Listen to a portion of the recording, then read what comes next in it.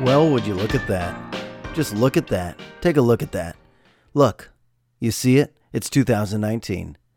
2019. It's here. We made it. I'm still writing 2018 on my checks. Hey, there's a joke.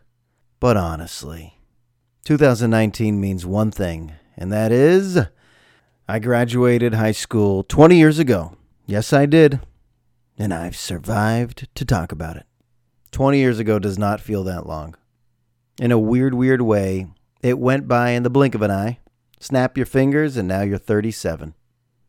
And because reunions happen every 10 years, I don't really think my high school class had a 10-year reunion, nor do I think it would have been very interesting. I know that there will be a 20-year reunion. And a 20-year reunion would be enticing if Facebook did not exist. But Facebook is a daily reunion. Not to say you're really catching up with these people, but you see what's going on. You got some kids? All right. You moved? Terrific. Married? Good for you. Got a job? Well done. There's really no reason to now go to a hotel lobby lounge or any venue or a restaurant and have a little small talk action with all of these people. And I'm not being cynical. I'm not. Don't you dare accuse me of that. I'm being totally honest. If Facebook did not exist, social media didn't exist, in 1999 was the last time I saw or heard from most people in this class, a reunion would be pretty enticing. It would be pretty cool to see a bunch of people you haven't seen in many years and go, wow, you look great. Oh boy, you're fat. Oh my God, you look great. Holy shit, you look old. Oh my God, you look so great. Oh boy, what happened to you? Oh my God, you look so great. Oh no, what a train wreck. I believe that's all reunions are. Immediately evaluating the looks of everybody. All right, we're all the same age. We're all relatively the same exact age. Now, how do we look? There'll be people in that room that look like they're in their 50s. There'll be people in that room that look like they didn't age one day since 1999. Now, think about the lore of a real reunion. Take a little town. A little town, let's say, hey, like the one my wife is from, Hawley, Minnesota, population 17. This school would likely have a lot of people that moved away. I'm just guessing. A lot of people move away after high school, go to colleges in different parts of the country, find a mate, settle down in a random city throughout the USA. And not even 20-year reunion, but let's go big. Let's go like 50-year reunion. And you're not on Facebook. Think about this scenario. The lore, painting this picture. You haven't seen these people in 50 years. And you walk into that reunion.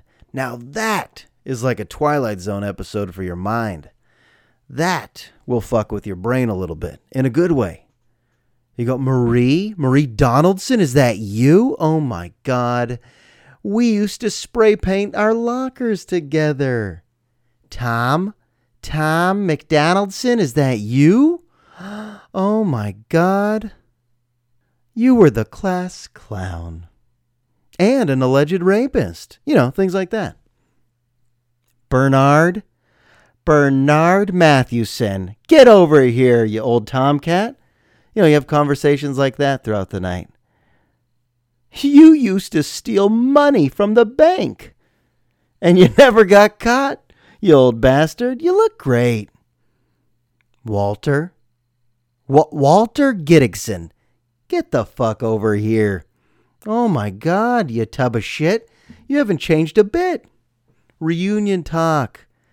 You know, it's when you're so surprised to see people and you go, oh my God, let's catch up. I remember this and I remember that. We used to pass notes in physics. I used to cheat off of you in chemistry. We used to make eyes in math. We used to cheat on the mile run in PE together. You know, fun times catching up. All without Facebook, meaning we have not kept tabs on one another through photos of our families. Facebook has ruined the reunion. The reunion is supposed to be a shocker. To see these people that you have not seen in so long. Facebook, you're friends with these people. Online friendships have completely ruined reunions. And what if you actually go? Chances are it'll be the small talk Olympics where you got to do the old catch up, talk about really tepid topics. How have you been? Where do you live? Do you have kids? And the weather. It's been cold lately. It's been raining lately. A few appetizers. Are these empanadas? I just love empanadas. Hit that bar hard. And then goodbye. Out of there by 8:30. Okay, I guess this ended up being very cynical. But this 20-year reunion, 2019, I'm the class of 99. Great class, by the way. Great class. And I guess I'll probably go because I'm easily influenced, and I know I have a bunch of friends that do want to attend these events, but deep down in my heart, in my soul, in my loins, I do not want to. No, thank you. 50th. I'll go to that. 50th sounds pretty good because I aspire to be off Facebook soon. Oh yeah, you heard me correctly. I have big aspirations. Get off Facebook. How many minutes of my life am I willing to lose by staring into this screen? By the way, have you seen these Apple commercials glorifying and romanticizing staring into screens?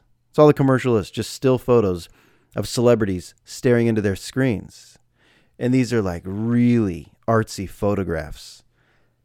But to me, it's not art. To me, it's ugly. You know, that this is how we now see people staring into their devices. It's so normal. It's so normal to see humans just plugged in, their eyes glazed over, whether it's a tablet, their phones, laptops. The glow of the screen. It's just captured people. I almost feel like we have goners now. This person's a goner.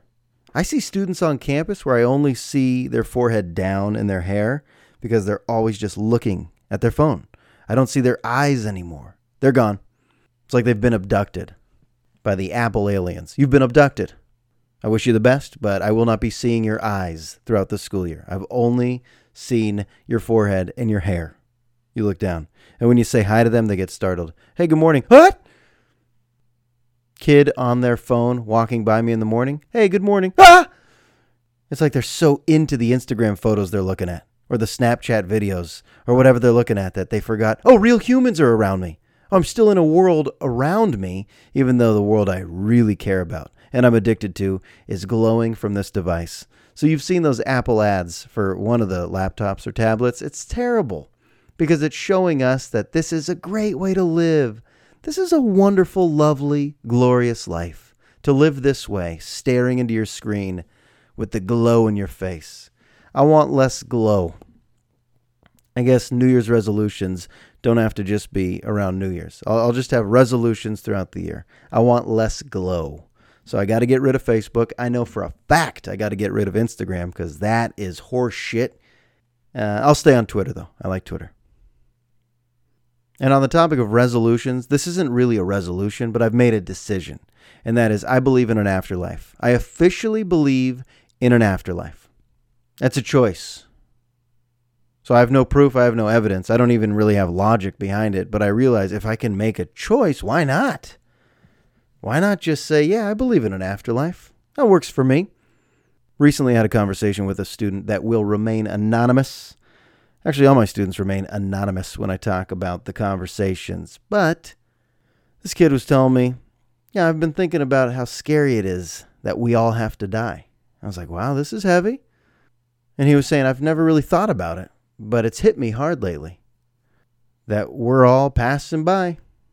Our existence is temporary, and the thought of death is eating me up. It's consuming me. It's too scary. And I thought, yeah, it is too scary.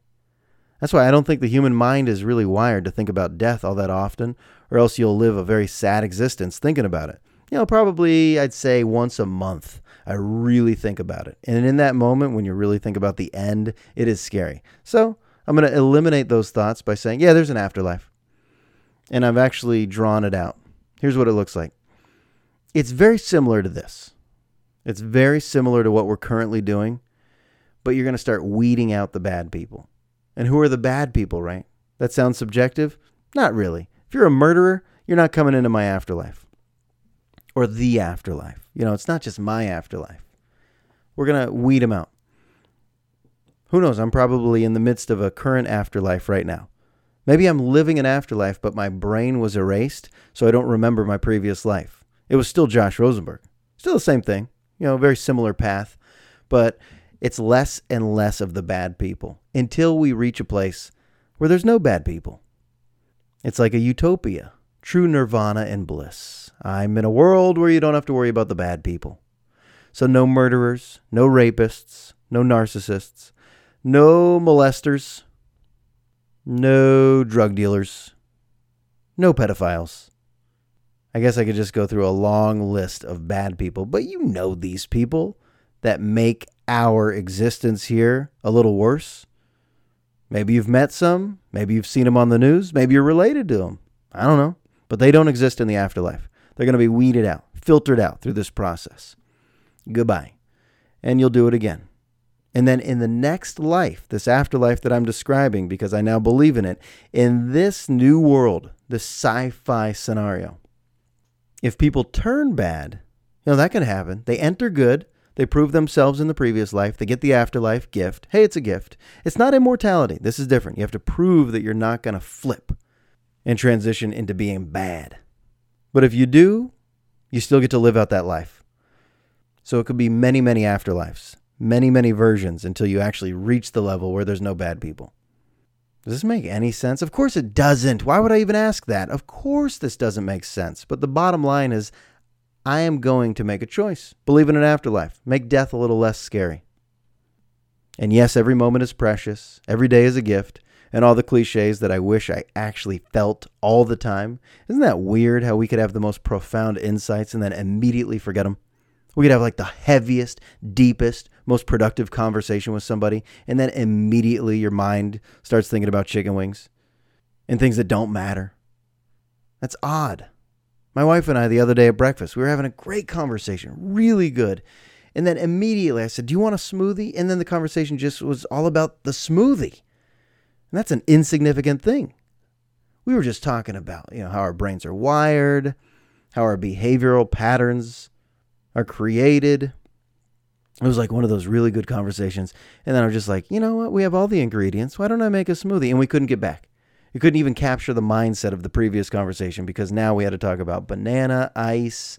You could put spinach in there, strawberries, frozen fruit. Not as good as fresh fruit, but still it'll work. And it didn't work because we didn't let it thaw.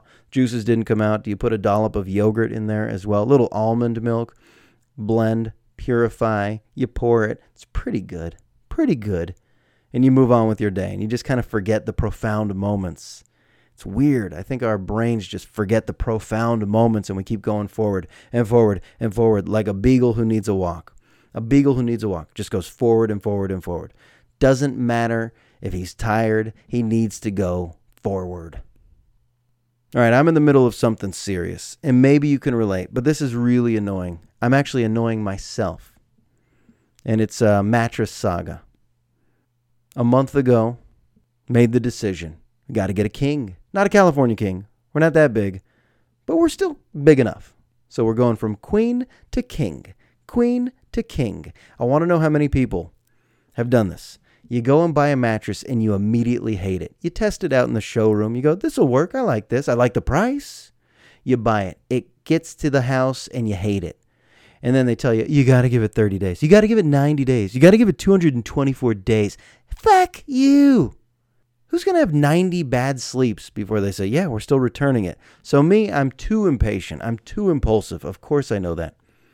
And after one night I said, nope, too hard, too firm, rock hard. It's like a concrete bench. I'm done. Even bought a pillow topper. Didn't help. Mattress cover. Didn't help. I need to sleep well. We all need to sleep well. You can't underestimate a good night's sleep, the power of a good night's sleep.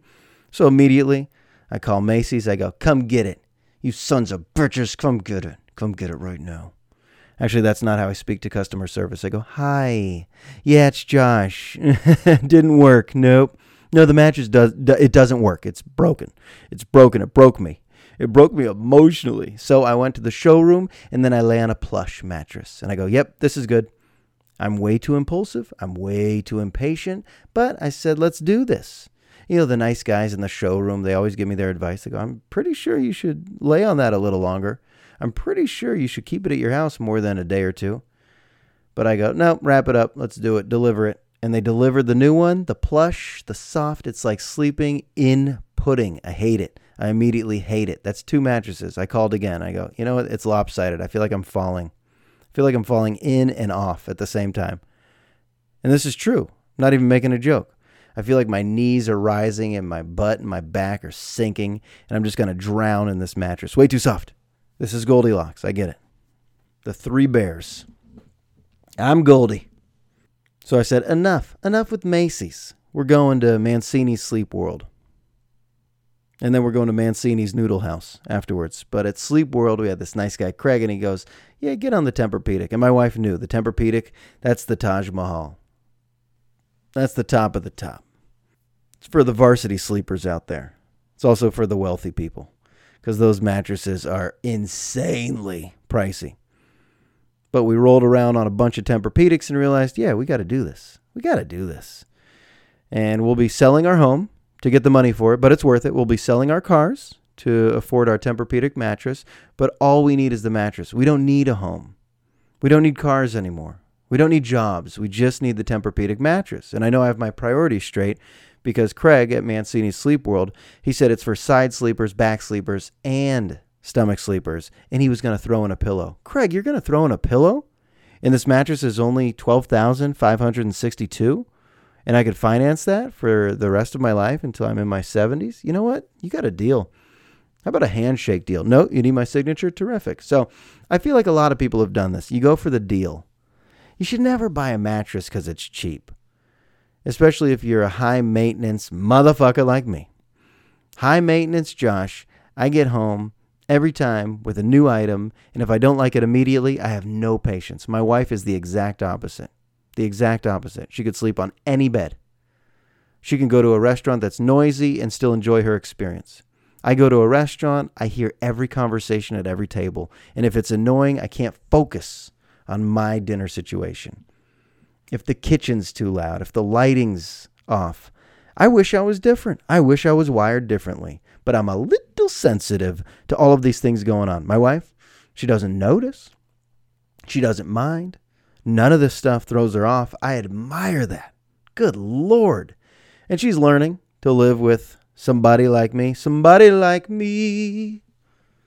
Can anybody find me? Somebody look. I need to see Bohemian Rhapsody. Heard it was great. Heard it was so good. I feel like the timing is really cool as well. That Queen is now popular again. Queen's been the greatest band ever since the 70s, since they popped. Throughout the 80s, 90s, you listen to all the hits, not just the greatest hits, but all the hits. You listen to Freddie's voice and you go, yeah, it's the greatest voice ever. It's like undisputable. I don't care whose voice you like, from Frank Sinatra to Adele, doesn't matter. Whitney Houston was great too. There's never been a Freddie since Freddie Mercury. Never been another. Got to see that movie. Where was I? Oh, yeah, The Mattress Saga. Some of you are listening and you go, God, you're a difficult soul. Whereas others are saying, yeah, I've been there. I'm on my 4th mattress in the last 4 months, because you never know. The showroom, it's full of people who have been rolling on it for 2 years. The showroom experience, you don't know what you're getting. Probably getting somebody's lice.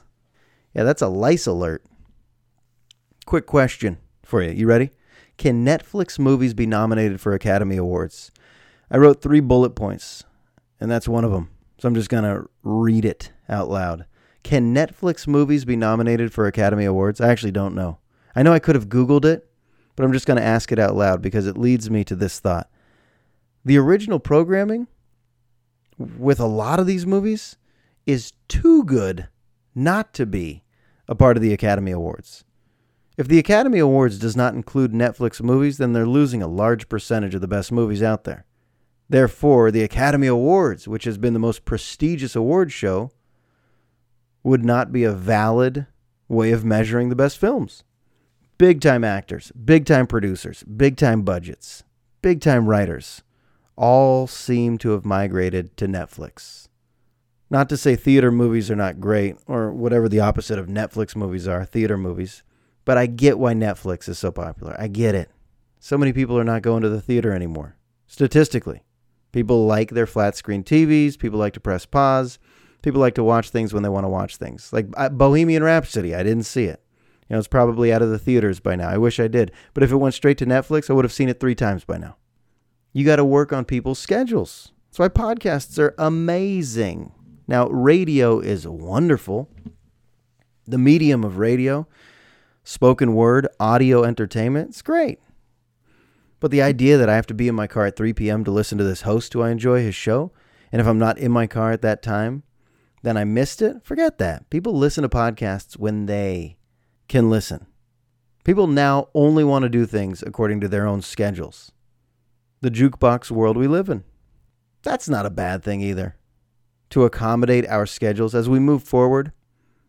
Sure, I guess I could race to the movie theater and see a movie when it's available at a theater. And sure, I realize I could still listen to good radio shows out there if I adjust my schedule to find when the shows are on and make sure I'm in my car or near a radio. But I love the on-demand stuff. The on-demand stuff, that's the best. And that's where we're going as a society. Netflix is soon just going to take over. It's like I said in the last podcast or the one before, Amazon is just going to take over all the malls because Amazon makes it so accommodating, so accessible. It's what we want. We want to feel like we're not wasting time. We want to feel like everything is adjusting to our lives. Make it comfortable to me. It's like a Tempur-Pedic mattress. Conform to me. Adjust to me, my body. Find my pressure points. Find my strong areas and my doughy areas and make me feel comfortable. Hug me, bed. Hug me. All right, follow me with this thought. This is really the big thought. Everything else was a precursor to this thought. Everything else, that was a warm-up. That was just an intro. A here we go intro. Here we go, here we go, here we go, here we go intro. But this, here's the main thought. Here's the main event. History. I'm a world history teacher. I'm a history teacher. I'm a social studies guy. It's my life. It's my living. It's my livelihood. Now, we have a finite amount of days with these students. I don't know. What is it, 190 days with students? And then you got to factor in rally days and minimum days and days that they're sick or maybe days that I'm sick. You lose some days along the way. Maybe there was a bomb threat. Maybe there was an earthquake. Maybe wildfires. Many reasons, floods, reasons why we might lose a day here, lose a day there. Now, every subject is different, but history tries to fit in things and also have an end point. Like in world history, what do I tell the students? Yeah, we're going to get through the Cold War and into the 90s because that's where our textbook goes. Not to say I allow the textbook to dictate how I teach, but interestingly, if you do look at a lot of the textbooks in American high schools, they're not going up through Obama and into Trump, things that these students probably are really into learning about. Even though it's current and it feels recent, you're going to have to keep pushing history books this way, into the here and the now and the future. And if you start including more things as they unfold, anything from the tech revolution to 9/11 to the war on terror and all these things in my lifetime, if you're going to start teaching those as part of the curriculum, what do you have to eliminate? Do you have to go back and say, yeah, maybe we'll stop teaching about the Enlightenment? Yeah, maybe we don't have to teach the Industrial Revolution. What are we going to start eliminating if we only have a certain amount of days with the students? A history class can't continue to teach the same things as time goes on and on and on and on and on. Think about my grandpa. When my grandpa was in high school taking U.S. history, there was no Vietnam unit. Obviously, didn't exist yet. They weren't talking about the Berlin Wall crumbling. Didn't exist yet. Didn't happen yet. So they probably went back further. They still had to fill a school year with history topics and lessons and standards and content. But then you think about my dad, the history class he took. Then you're going to include more of the Cold War into Vietnam. Then you think about the history class I took back in the 90s. The many topics that were covered were different than what the previous generation covered. But now we're moving forward. We can't keep teaching history the same way. We're going to actually have to start eliminating significant things in 300 years. That's a big statement. That's a big intro to any statement. In 300 years. But really, in 300 years, there's going to be so much that unfolds. Where do they start? Are they still going to be teaching World War I, World War II? Or is some of that eventually just going to fall by the wayside? It's weird to think about. You got to start somewhere if you know you have to end somewhere and you only get these students for a certain amount of days. But when you say goodbye to those students in a history class and you go to summer break, you go, where did we even bring them to? 1992? These kids were born in 2002. There's a lot within those 20 years where the class ends and they're born that they go, but then what happened? But then what? But then what? You got to study it deeply. You got to include it in the curriculum, the standards. So we are progressively, as we move forward, going to lose certain aspects of history that have been taught. Has to happen. You can't say, no, just add more days. No, just add more minutes. You're going to run out of minutes. You're going to run out of days. So in a weird way, you're going to run out of certain history topics that we believe should be taught. We teach the Holocaust. We teach Gandhi and Mao and the rise of dictators. And we teach the Russian Revolution. And we teach the Cuban Missile Crisis. And we teach this stuff. But in 200 years, you got to include so much, you're not going to be teaching this. No way. Guarantee. You're not going to be teaching it. Maybe you'll try to squeeze it into a day. And oh yeah, there was this guy named Hitler in Germany. And you know what? By tomorrow, we got to fast forward because we got to really mention what happened in the year 2052. Oh, the big war of 2052 between Canada and Honduras. It was ugly. Who knows what's going to happen? I'm just speculating. But right now, my curriculum, it's weird that it has a start point and an end point. There's no end point. There is no end point. I don't know if other subjects are that way. Maybe. I mean, subjects can evolve, but none are moving daily. You know, if something significant happens in the world tomorrow, which it will, by the way, something significant in the world that could be teachable happens every single day. Who's choosing what we teach? World conflict? What's shaping the world? It's tough. It's very tough to try to squeeze something that happened over 100 years into a little lesson, into a little unit. How many of these teenage brains could even comprehend this? I actually love the way it's currently taught. I like the current structure, but I'm excited to see what happens to education within the next 25, 50 years. I'm excited because it has to change. It's going to be so insanely different from the tech to just the way we've advanced to how these human brains are now wired so differently. I don't know if I captured that. Just another thought. There you go. That'd be a good podcast name. Just another thought. Clever podcast names. In Your Face with Josh Rosenberg. Thinking out loud. With the Rose. Got to make it more edgy radio guy. I got to get a weather person in here. A news update person. We really got to make this formulaic radio. Got to go back. Back to the roots. The early days. I do feel like the one problem, though, just mentioning radio before I get out of here. The one problem is the know-it-all audience. I feel like nowadays people don't listen to a host, or maybe they don't even listen to a podcast, and say, teach me, entertain me. Instead, a lot of people are just skeptical and say, let me catch you where I disagree. Let me get angry with you. And then call in or tweet at you. I think there's still a good audience for spoken word entertainment. I think there's still a good audience, but there's more and more of the know-it-all generation of what the hell do they know? Let me listen to this political host, and now I disagree. Let me listen to this podcast, and now I disagree. But truly, some people actually enjoy being annoyed by their entertainment. I know this for a fact. Some people are annoyed with Howard Stern, could not change the station. Rush Limbaugh. Think about some of the most successful radio hosts. Jim Rome. So many people hate Jim Rome, but his ratings at one point were astronomical because people couldn't change the station.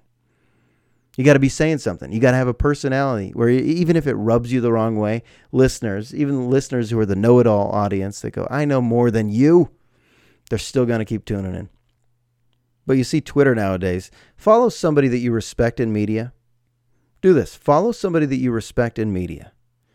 And look at one of their tweets and then read the 50 comments below. Rarely is it, hey, I agree. Thanks for sharing your insight. We appreciate it. It's usually, hey, go fuck yourself. You're wrong. Incorrect. People just want to debate. The message board know-it-alls. Oh, these people. These people. You people. All right, I'm going to go catch the end of the college football unpaid athletes championship. And I wish you all a happy, happy new year. May 2019 be the year where all of your dreams, all of your wildest dreams in this lifetime, because we're all getting afterlives with less bad people, but in this lifetime, may all of your dreams in 2019 come true. Episode 44. Goodbye. It's in the books. I'll talk to you soon.